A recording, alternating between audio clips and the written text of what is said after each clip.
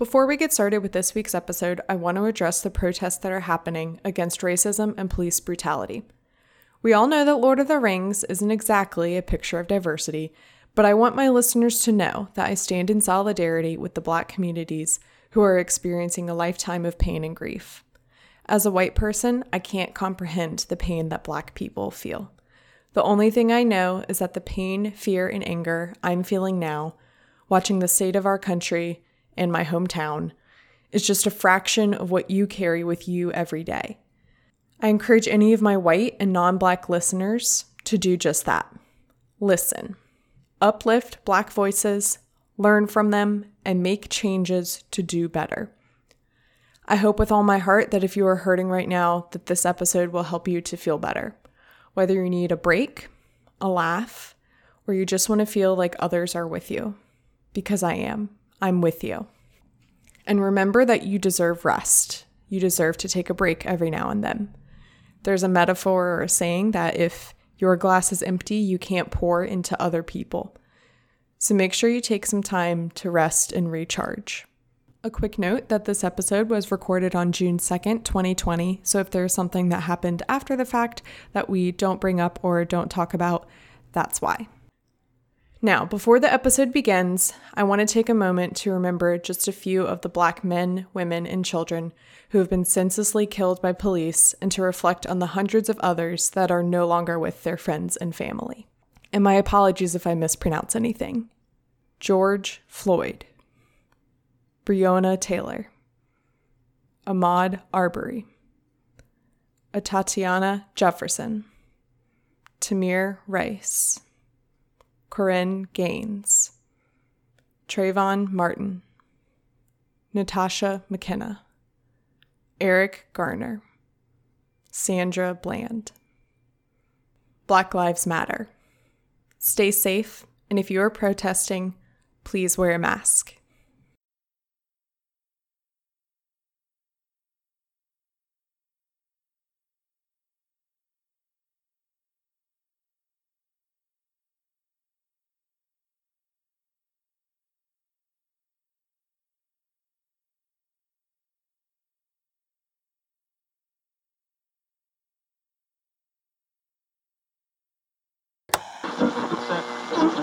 From WBNE.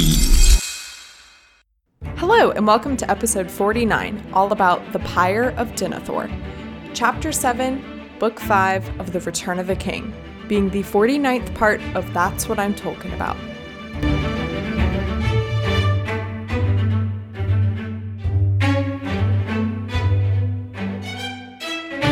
Hello, my name is Mary Clay. If that's too complicated for you, just call me MC. And today I'm joined by Beth Regals, author of The Kissing Booth. Welcome, Beth. Hi, thanks for having me. Yeah, this is really exciting because you are the first author that I have had on the podcast. Wow. Not like I'm under immense amounts of pressure or anything, then. No. It's just fun to get, I've been wanting to get authors on to get that perspective of having written that's not to say that my other guests who are writers and have not yet published a book aren't also authors, but you're a published author.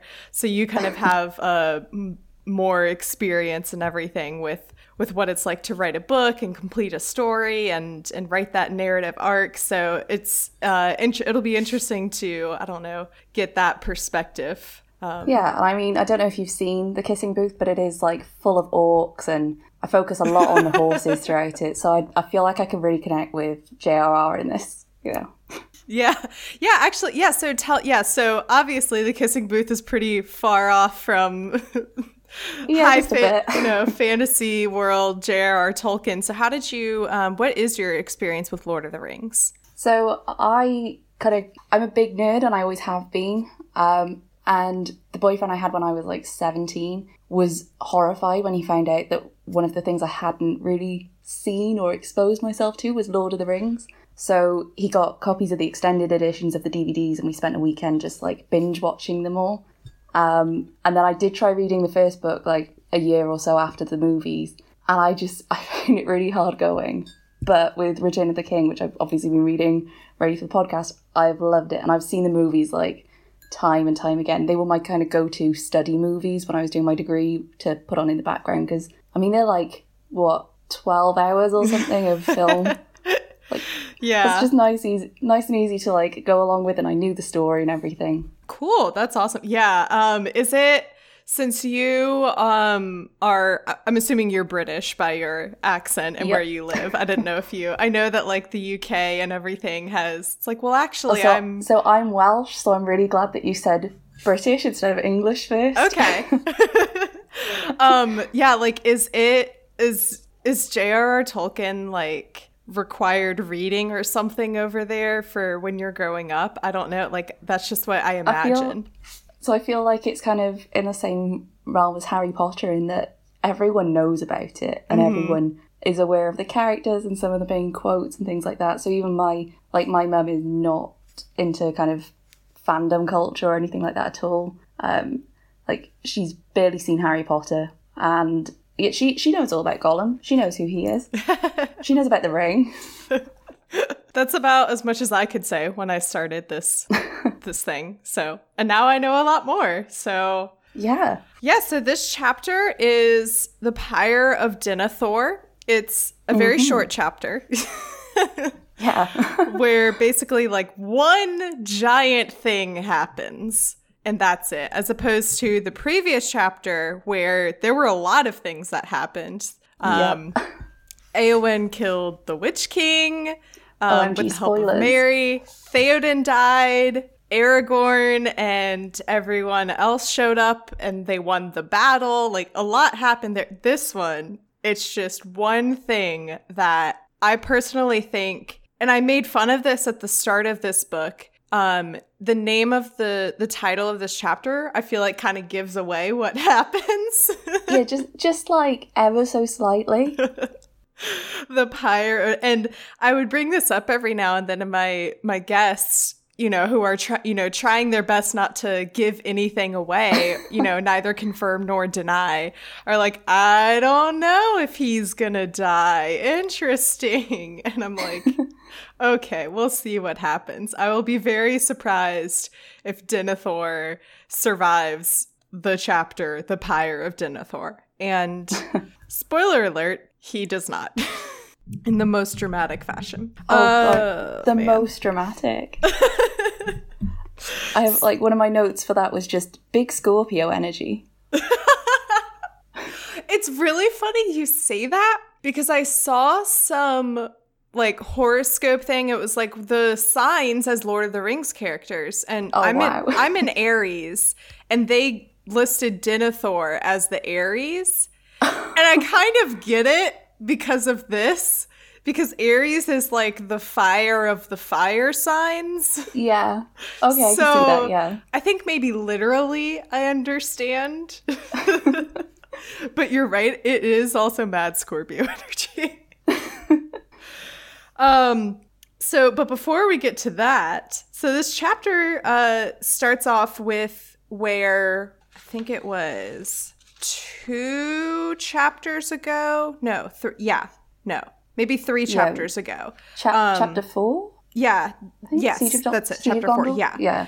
The Siege of Gondor chapter ended with Pippin running out onto the battlefield and going to find Gandalf to save Denethor and Faramir. Because obviously, as I have made fun of Denethor multiple times, Faramir is still very much alive, and Denethor is just very... That's crazy? Yes. Is putting it lightly. So Pippin goes out to find Gandalf on the battlefield and get his help. And that is when they see the Witch King, and then Rohan shows up, and it's a whole thing. And Pippin is like, Gandalf, you have to come help. This is crazy. And typical Gandalf fashion goes, he like stops and surveys the land, and he goes, I must go. And I'm like, really, Gandalf? We need Pippin you. has to tell him like 3 times, doesn't he? Yeah. He really has to press him and be like, Faramir, he's not dead, but he's about to be. Because Denethor, who is also not dead and is also about to be dead, is going to kill them all. You have to come help. And Gandalf really like sits there and thinks about it for a minute. Yeah, it's like his own personal trolley problem or something, isn't it? You are driving a trolley when the brakes fail, and on the track ahead of you are 5 workmen that you will run over. Now, you can steer to another track, but on that track is 1 person you would kill instead of the 5. What do you do? Yes. That's a great reference for this, because Gandalf's concern here is that if he leaves to go help Faramir and Denethor, that the rest of the battle like just go to Shire, and they really need him on the battlefield. And at this point, the Witch King is not dead, because the things that were happening in the previous chapter are happening simultaneously with this chapter. And obviously, Gandalf doesn't know that Éowyn is there to fulfill this prophecy. And notably being not a man. Yeah, definitely not a man is fulfilling this prophecy with a hobbit who is also not a man. Although, I guess, like, does Gandalf being a wizard count as not a man? I don't know. That is tricky now that I think about this. I feel like there's probably a definite answer somewhere on, like, Lord of the Rings wiki that's like, no. Because also, then, by that logic, does that mean that, like, an elf could kill him? Because if... Well, that's what I was wondering. The Hobbit... Or, like, that's Gimli. A good question. Yeah, Gimli could... We're probably, like, asking the obvious, and I've just not ever looked into the lore of it. I have not ever considered that, but that makes a lot of sense. Because, like, Gimli easily could... Because, like, what's the... If the only loophole is not by the hand of man, and we're going to say that hobbits aren't men, they are a different race? Is that the word? Yeah. Species? I don't know. They're not... Well, they're just not the men of Middle-earth, capital Yeah. M. So I guess this, like, prophecy, this, tale that's been passed down isn't as exclusive as we originally thought, where we were like, oh... No, not by the hand of man shall he fall. And originally it's like, oh, so not that many people are going to be able to kill him. But actually it's like, no, literally anyone except, so elves, wizards, dwarves, anyone except for Aragorn, basically, could come in and kill him. The mountain men that helped them through the pass, would they have counted? I feel like I've opened a whole can of worms and there's probably the really simple answer somewhere that's just no.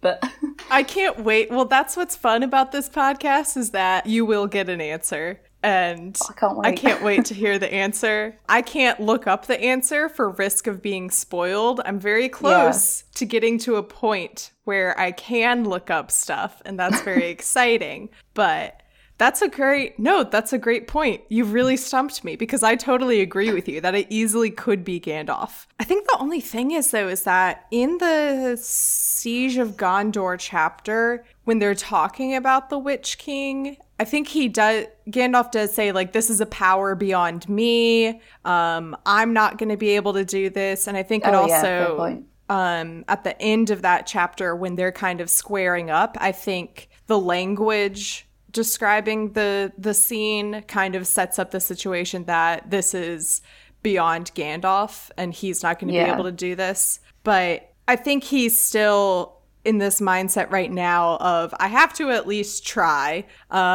because... Yeah, spare the people I can at least. Yeah, but... Trolley problem. That's great. Yeah, so that's how that original thing happened.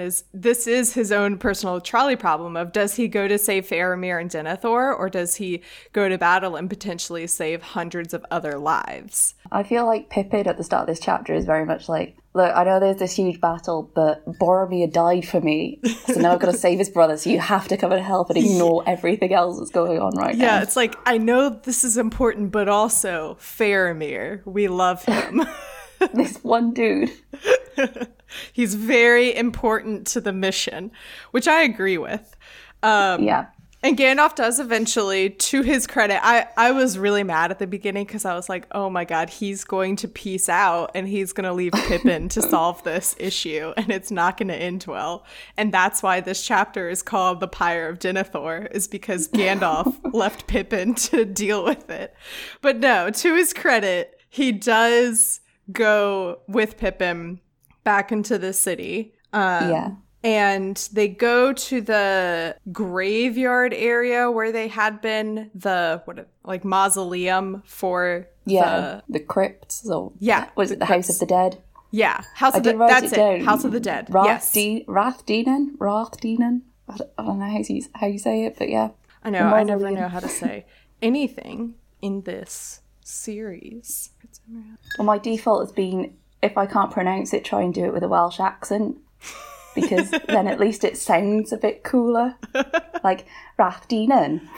Oh, I should mention, you are also the first guest who has any accent at all that differs from an American accent. So you are like, literally anything you say, I'm sure is already going to sound cool to the listeners, just by default. Well, the way I say it would be like basically the way J.R.R. would have said it. So yeah. This is listen, this is as close to the source material as we could get.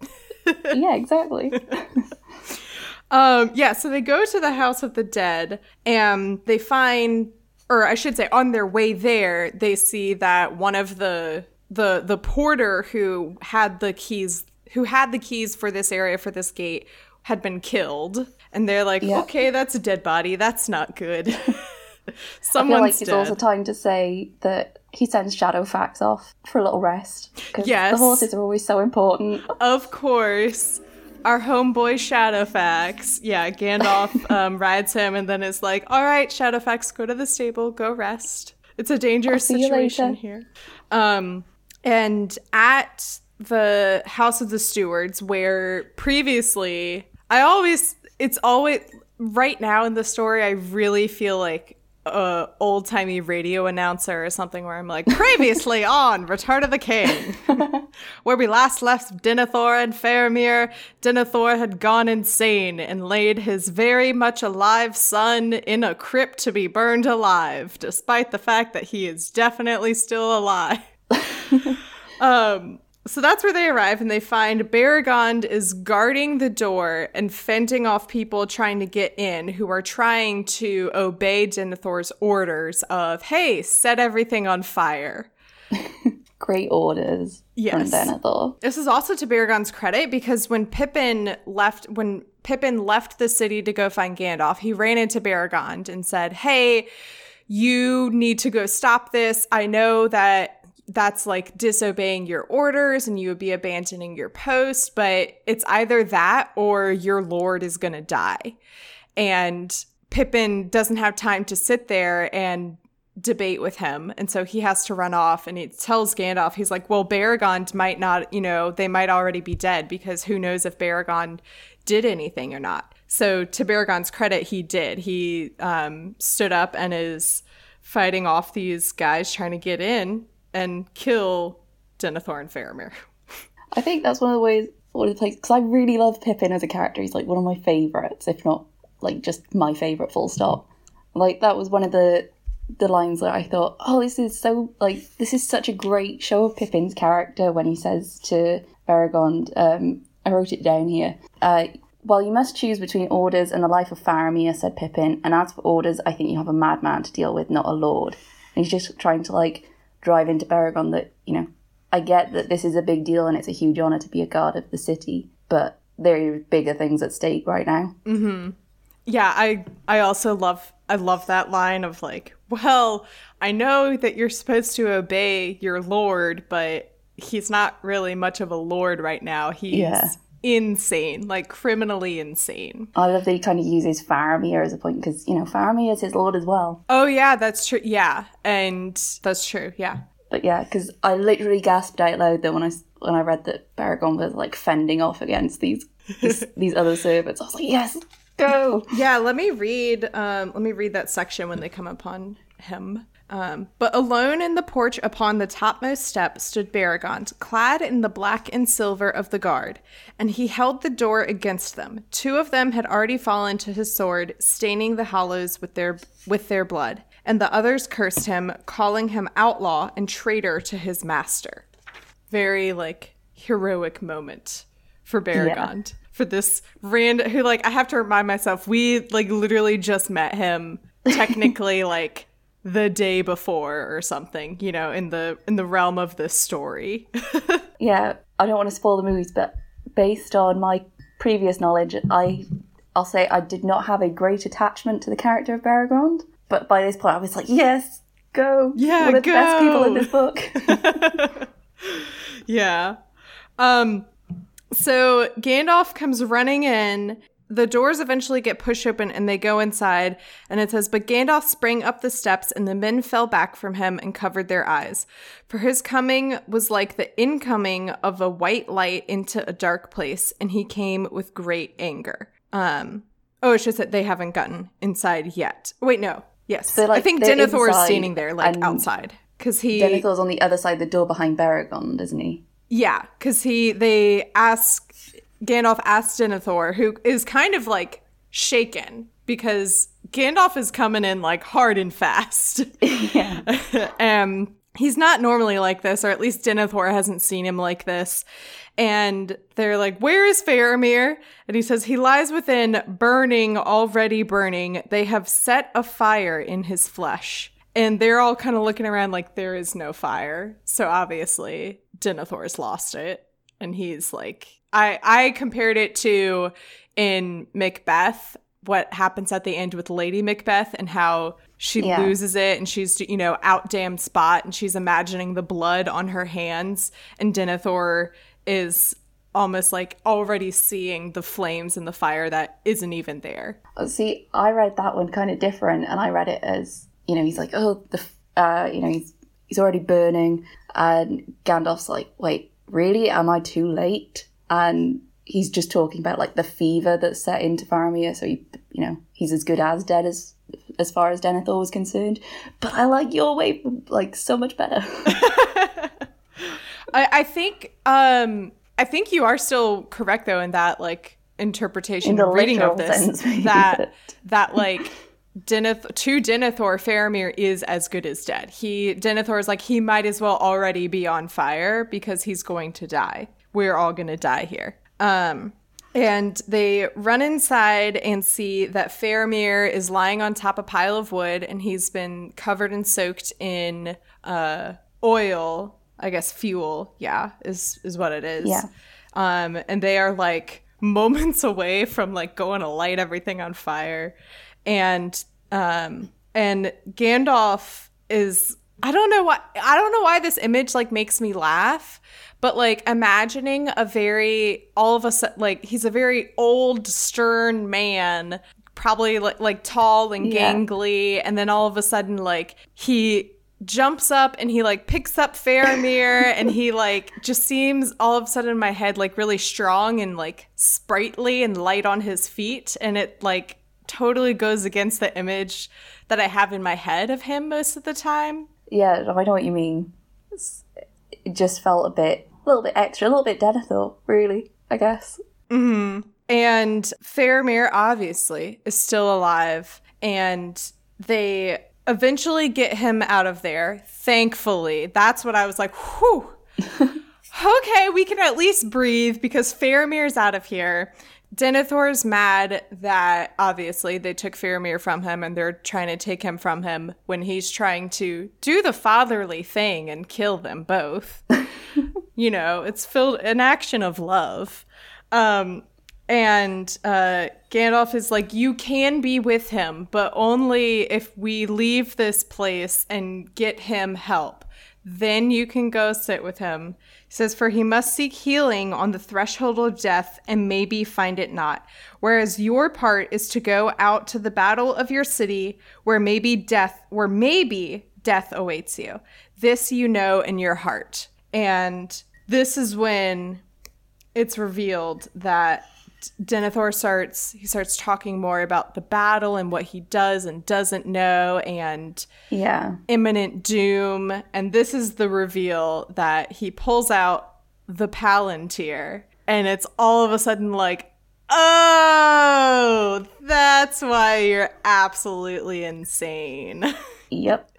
You looked into the Palantir. So I wrote down, I kind of made myself a couple of notes on that, and I was like, yeah, the Palantir explains a lot of Denethor's madness. It's like Sauron's personal fake news feed for him. It is. He's just like twisting everything that Denethor sees or thinks he sees about what's going on.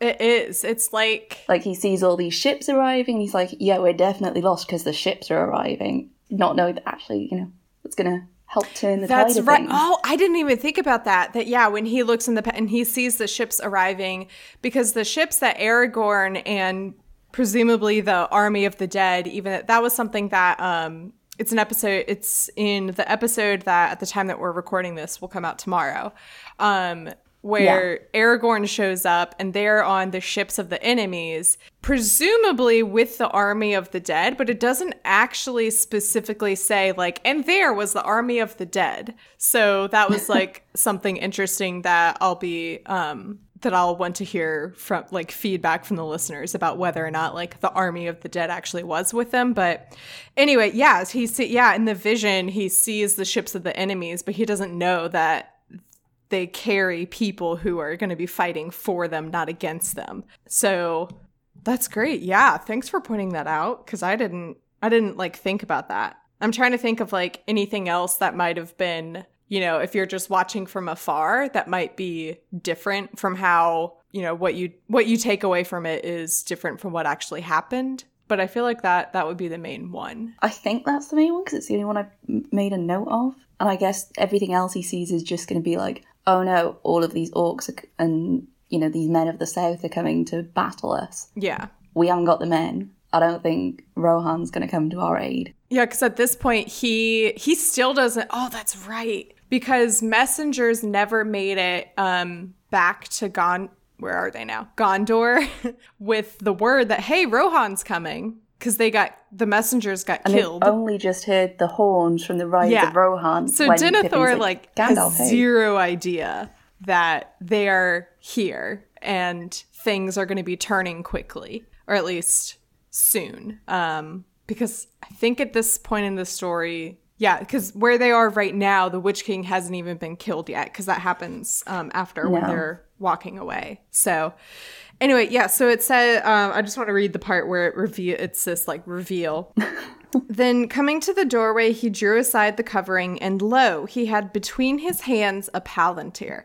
And as he held it up, it seemed to those that looked on that the globe began to glow with an inner flame, so that the lean face of the Lord was lit with a red fire. And it seemed cut out of hard stone, sharp with black shadows, noble, proud, and terrible. His eyes glittered. And I'm like, damn. That's I love it.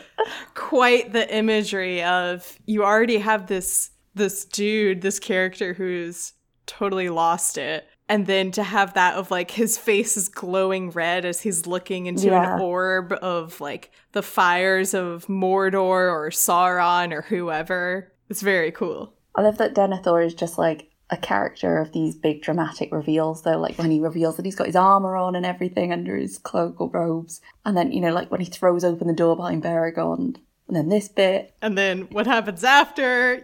He's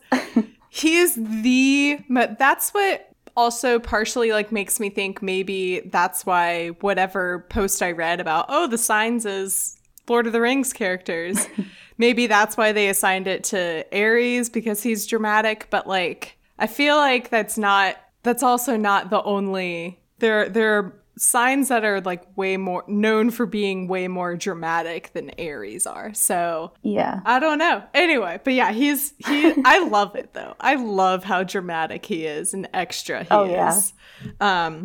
Despite the fact that like it's a very like short-lived character, if that makes sense. Like, even though he's, he's like been around this entire time, we've only we only got to meet him for the first time in the first chapter of this book. And then, like, we've only seen like 3 chapters of this guy. Exactly, yeah. So I like that he's had this effect of having he really makes a statement, that Denethor, you know. Statement is exactly the word for it. He's not around for long. It's that quote of like, we're not here for a long time, we're here for a good time. Yeah. I feel like that's Denethor, where he's like, I might not be here any longer, so let's go out with a bang.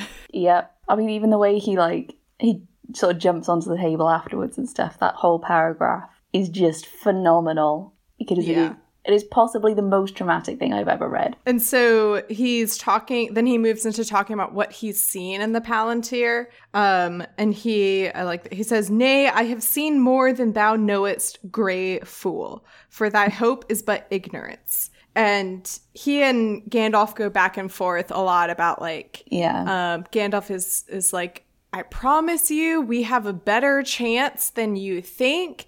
And even if we like aren't going to win, the only way that we are definitely going to lose is if you do exactly this and just give up. Like, you have to at least try and fight before, you know, pronouncing your doom and your death, because that's not made up yet. But I just love that Denethor calls him Grey Fool, because that's very much Gandalf the Grey, where now he's obviously Gandalf the White, and he is, you know, theoretically much more, you know, older and wiser than Gandalf the Grey.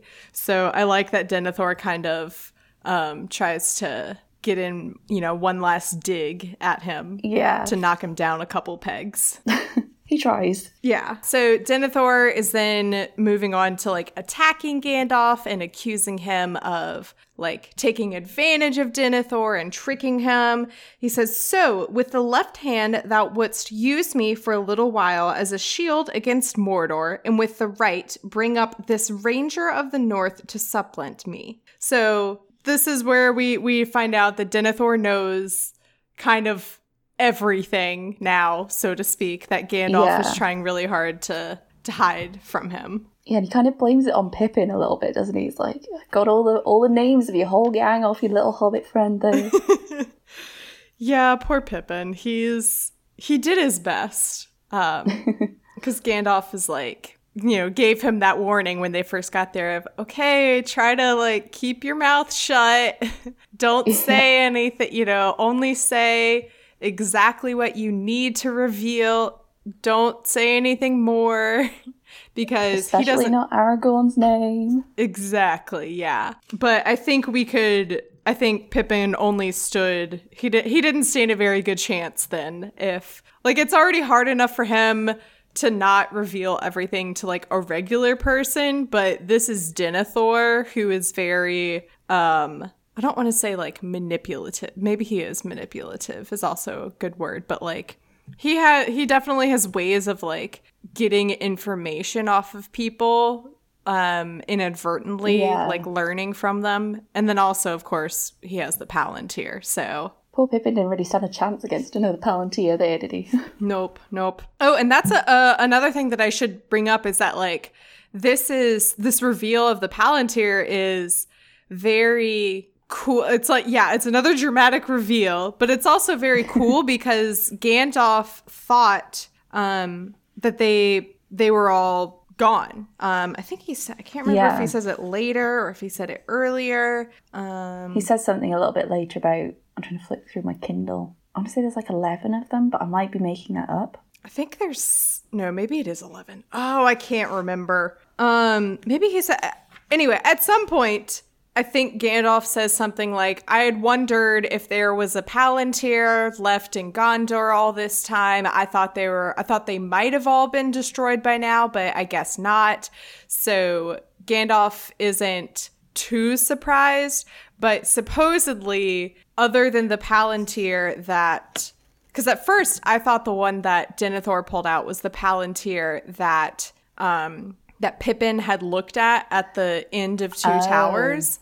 But then I remembered that Aragorn took that Palantir because in like the second or third chapter of Return of the King, Aragorn looks into the Palantir and sees what could happen if he doesn't go raise the army of the dead. Yeah. So this is a totally like different Palantir that is like revealed to have survived all this time, but remained a secret still, kind of. Yeah, hidden in that tower where there is only the occasional burst of white light coming out of it. Yes, so that is the other kind of slowly, connecting the puzzle pieces and dots and bringing it together, where in the Siege of Gondor chapter, they make a note that when Faramir is brought in and before Denethor snaps and loses it, everyone notes that there was a like burst of light. And at the time I was kind of like, I'm sure it's some magic thing that I will learn about later. And then here it is. Yeah, I mean, I didn't know what it was either, to be honest. I was like, oh, what's he got? What's he doing?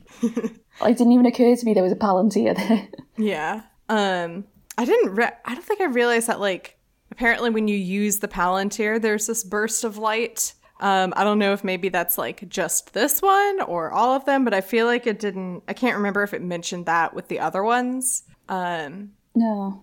Because maybe if it had mentioned it when like Aragorn uses it or when Pippin uses it, then maybe I would have been like tipped off earlier of like, oh, I wonder if Denethor has a Palantir. Unless it's just like the Palantir is like, you know what, we are dealing with a drama queen here. This needs like a big flash of light and everything to do the magic. Yeah. Worthy of Denethor. So Gandalf is like, what is it? I don't know. This line just sticks out to me with Denethor, where he's very stubborn and set in his ways. He says, I would have things as they were in all the days of my life, and in the days of my long fathers before me, to be the lord of this city in peace, and leave my chair to a son after me, who would be his own master and no wizard's pupil. So I think that's just kind of the last thing, like the last straw with him, where he's like, I had this very different idea of how things were going to go. And this is not how I thought it would go. So I'm going to light everything on fire. I know, because it's the line after that was the one that made me think, oh, this is some big Scorpio energy. It's where he says, but if doom denies this to me, then I will have naught, neither life diminished, nor love halved, nor honour abated. I was just like, damn. Yeah, okay. yeah. And it's like everything you say about leaving his chair to a son after him. He's not talking about Faramir. Yeah. He's talking about Boromir. Yeah. And he keeps referring to Faramir as a wizard's pupil, like, ever since Faramir showed up. Yeah. He says it a couple of times in, like, the chapter of Siege of Gondor. I just remember thinking, like, we've barely seen them interact at this point. Like, calm down.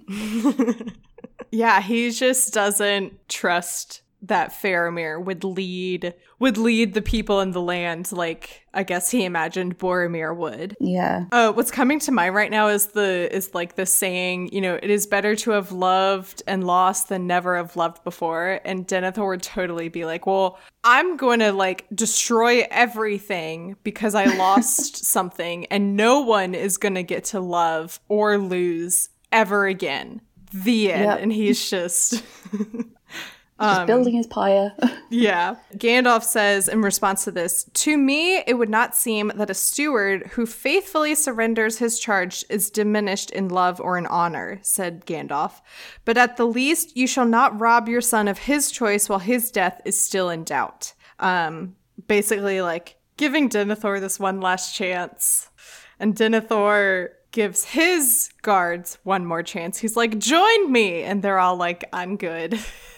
Yeah. And he... But I love that Baragon is the only one who kind of decisively takes action as opposed to just being like, nah, I'm kind of good over here. Yeah, he jumps up and to protect Faramir, Baragon sprang forward and set himself before Faramir. Because I think he's realizing that Denethor is about to do something pretty drastic. Yep. Swiftly, he snatched a torch from the hand of one and sprang back into the house. And everyone tries to run after him, but he shuts the doors and sets it on fire. The part that I'm about to read out is a little long. There's going to be like several points There's like 2 or 3 more points that are long quotes, but like they're very good, so I want to read them. I have a feeling this is the same paragraph that I made it out of, so you go for it. Casting the pieces into the blaze, he bowed and laid himself on the table, clasping the palantir with both hands upon his breast. And it was said that ever after, if any man looked into that stone, unless he had a great strength of will to turn it to other purpose, he saw only 2 aged hands withering in flame. Gandalf, in grief and horror, turned his face away and closed the door. For a while he stood in thought, silent upon the threshold, while those outside heard the greedy roaring of the fire within. And then Denethor gave a great cry, and afterwards spoke no more, nor was ever seen again by mortal men. Snap. Boom. And you'll have to tell me about your reaction to this. Obviously, like, you knew what was coming and what was happening. And even though, like, I had my suspicions, I was pretty sure I knew, what was going to happen. I was like, he really did it. He did it, y'all. He went out with a bang. Like, literally. Literally. He did it. I just kept sitting there, like, just saying, oh my gosh, I can't believe he really just did that. That's incredible. So this is a scene that I really like in the movie, but for completely different reasons to why I like it in the book now. Because it's just this imagery of Denethor leaping on the table, and then he snaps his stewardship staff in half and like throws that into the blaze as well. And then he just lies down in the fire. Yeah. I was like, how much do you have to really hate Gandalf right now and everything that's going on to be this stubborn? Well, the other thing is just that I don't really I don't think he's thinking very clearly. Obviously, given like all of his actions leading up to this. And yeah. I think you have to be absolutely out of your mind to be able to lie down on a bed of flames and to be burnt alive. And I guess his madness is that greedy roaring of the fire within. Ooh, yeah. And Denethor gave a great cry, and afterward, also Tolkien does this a lot with characters. He'll say like something, something, something, and was never again seen by mortal men. And like, maybe if he used that phrase less, I would be really like wowed by that. But I'm pretty sure he uses it. Let me flip back. I'm pretty sure he uses it when we meet the random, like, where is it? In the Ride of the Rohirrim chapter, we meet the wild men. Oh, it says never to be seen by any rider of Rohan again. Okay, but like, but that's a very common Tolkien you can tell he really phrase. Likes that kind of phrasing. Yeah. Tolkien likes to be dramatic. I think that's where I think a lot of his like dramatic personality he put into creating Denethor. I really like this bit as well because it says Gandalf in grief and horror turned his face away. Like, it feels like he thought he really had a chance of talking Denethor around there, and this completely took him by surprise. Yeah. And given that he just like jumped up on the table and picked up Faramir and carried him away. Mm-hmm. Like, he must be feeling pretty powerless right now, which, for Gandalf is saying a lot. Yeah, definitely that he, took this moment to be horrified, but also like it's like, yes, this is a very surprising moment, but for Gandalf, it's a very sad moment of like, he just couldn't be saved. Yeah. He was like too far gone. As they're walking away, this is another really cool passage. They are walking away to get Faramir help. And it says, "But the servants of the Lord stood gazing as stricken men at the house of the dead. And even as Gandalf came to the end of Rathdinnen, there was a great noise. Looking back, they saw the dome of the house crack and smokes issue forth. And then with a rush and rumble of stone, it fell in a flurry of fire. But still unabated, the flames danced and flickered among the ruins. Then, in terror, the servants fled and followed Gandalf." Crazy. Yeah, I mean, because they talk about the whole history of this house of the dead, don't they? And like how many previous stewards of Gondor, I think the kings before them, are buried there, and it just comes tumbling down around Denethor. Yeah. This is where like anyone, you know, important in Denethor's, you know, lineage or who had served Gondor had been laid to rest. And for that to be completely destroyed is like just a really, I'm interested to see like if anyone, like what comments or repercussions there are about this, because one of my guests said that like there was some quote or saying, or at some point someone says that like, oh, Gondor talks more lovingly about their dead than they do about their living because so many of their people have died. And so it's got to be like a very intense like thing for them to be watching, you know, years and generations of people crumbling and just being ruined. Yeah, and no one's even going to notice it in the middle of this battle that's going on right now. Speaking of the battle, wow, what a great transition. They can obviously, you know, they know the battle's still going on and there's still, you know, war noises and, you know, screaming and everything. And they're going to the House of Healing. Well, I guess just like a quick note. So when they go past the porter that had been killed, Beregond reveals that it was him who killed him. He's like, I feel really bad about it because I had to get his keys somehow. Anyway, and then they keep moving. And Gandalf's just like, that's okay. It's not your fault. It's understandable, yeah. Why don't you try telling that to that man's family, but okay. Yeah. And Gandalf gives command over to the Prince of Dol Amroth. Because obviously Denethor is dead, Faramir is nearly dead, and previously Gandalf had kind of sort of been in command, but no one was really listening to him. So he gives command over to the Prince of Dol Amroth. And then they heard a great cry that went up from the field before the gate, and rising shrill and piercing into the sky passed and died away on the wind. So terrible was the cry that for a moment all stood still, and yet when it had passed, suddenly their hearts were lifted up in such a hope as they had not known, since the darkness came out of the east, and it seemed to them that the light grew clear and the sun broke through the clouds. And that is when Éowyn kills the Witch King. Bam! Yep. I really like as well. So just before that, they walk into the Houses of Healing, and there is a fleeting mention of women in the city. Yes. Which I noted 10 women who were allowed to stay. Yeah. I wrote rare mentions of women in the most fleeting of moments. I love those moments. I like to wave at them as they pass by. Be like, hi, I support you. Thank you for... But I like that there's this like throwaway mention of these women, and then it's like, oh, and then the Witch King dies.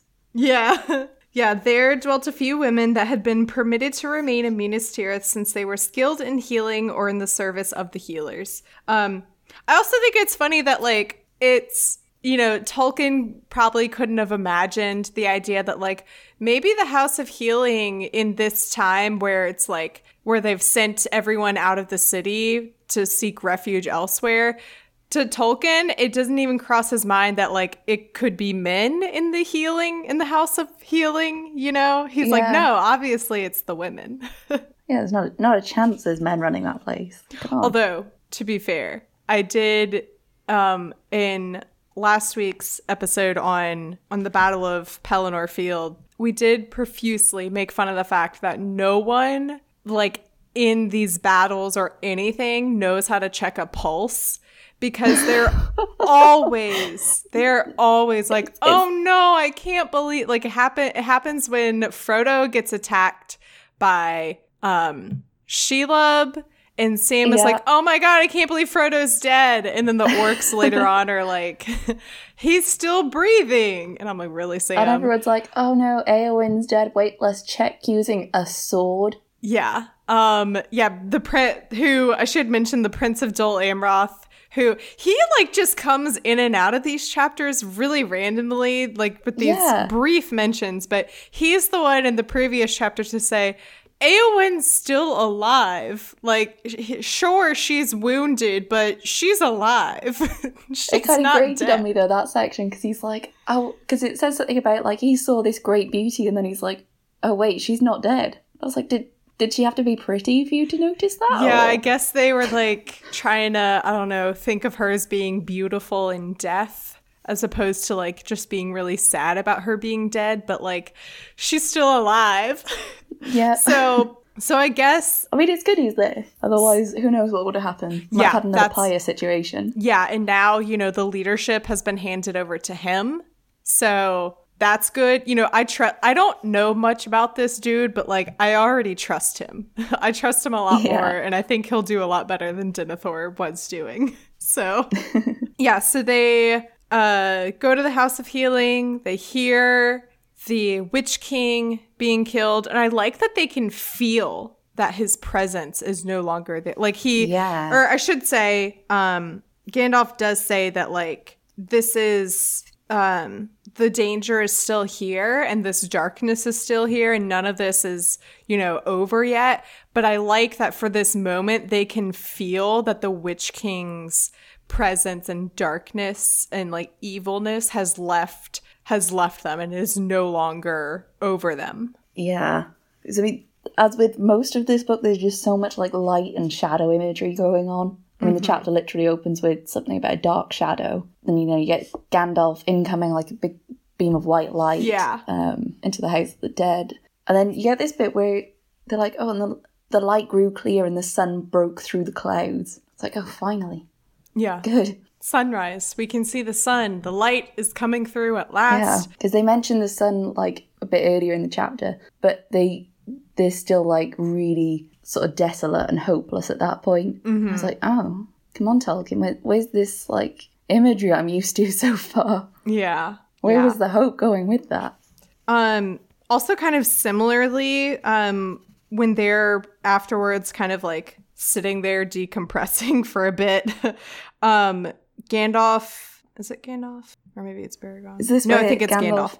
Gandalf says, shall we weep or be glad? And I think that's a very interesting line of, like, this is a very bittersweet moment because they, the tides have turned for them. I don't think at this point they've, like, I don't think at this point in the chapter the battle is over yet. I think from their perspective where things are still happening, but they at least know that the tides have turned. But at the same time, it's still kind of tinged with this sadness over, like, a great loss that they've suffered. Yeah, I think for Gandalf's part as well, because I think he mentions it here, where, you know, he might have stopped some of these deaths if he hadn't had to go, you know, sorting out Denethor's problems and rescuing Faramir. Yeah, and to him, that's probably, he's like, what a waste, because I left the battlefield and I wasn't even, like, totally successful. Like, Denethor still set himself on fire and is dead, and Faramir could be dying, and what would have happened if I had stayed on the battlefield? And this is when they talk about Denethor, and they kind of think back, and they're like, oh yeah, Baragon's like, yeah, come to think of it, we have every now and then seen flashes of light coming from his tower. Interesting. Never wondered about that before. Yeah, and Pippin says, now I understand what seemed so strange to me. The Lord went away from the room where Faramir lay, and it was only when he returned that I first thought he was changed, old, and broken. And I think this is interesting. Oh, and another note that Gandalf says about Denethor with, like, in relation to the Palantir, he says, in the days of his wisdom, Denethor would not presume to use it to challenge Sauron, knowing the limits of his own strength. But his wisdom failed, and I fear that as the peril of his realm grew, he looked into the stone and was deceived far too often. And then further down, yet the vision of the great might of Mordor that was shown to him fed him the despair of his heart until it overthrew his mind. And I think this is really interesting to bring up because Aragorn also looked into the Palantir, and it uses similar language when he comes back to the group after having looked at the Palantir. It uses the similar language of he looks older and like he has a heavy weight on him and something's changed. And so it's interesting that like Aragorn also went through that, but it didn't to like see that the effect was so much heavier and greater on Denethor. Yeah, I guess, you know, it as well because Denethor's the steward of Gondor and Aragorn is like the rightful king as well. It's kind of interesting. Mm-hmm. I think it just speaks like a lot to Aragorn's strength that it didn't ruin him. I make fun of him that like, oh, he went a little bit emo there for a bit because of it, but it could have been worse. He could have... Yeah, rather than like throw Legolas on a pyre next to him or something, you know. Yeah, he could have got insane and set himself on fire. So let's be glad that didn't happen. And then they all kind of like snap up out of it and are like, all right, there's still more to do. Let's go. And the last sentence of this chapter is, and even as they hastened on their way, the wind brought a gray rain and all the fires sank, and there arose a great smoke before them. That's just like a really cool sentence because it's this, you know, it's a good thing that this rain is coming, but it's also not, it's not like a beautiful image of like gray smoke, a gray rain. I know, but I do really love that the chapter, The Pyre of Denethor, ends in this big plume of smoke. Oh, that's good. That's very cool. I didn't think about that. That's very cool. Now that I'm looking at the line again as well with the grey rain, and he calls Gandalf a grey fool. Maybe Gandalf was his rain. Yeah, my brain also always, like, whenever I read the word gray, because of Gandalf the Grey, I'm always like, oh, this has got to be somehow in relation to him, so... Yeah, people don't seem to so much call him Gandalf the White as they did Gandalf the Grey. It's because Gandalf the Grey was not exactly the friend of the people I think that like he wanted to be, because he just like went around and caused mischief and chaos with everyone he ran into. And so then fireworks. And and now that he's Gandalf the White, they're like, nah, man, he's Mithrandir now. We're not just gonna forget what you did when you were Gandalf the Grey.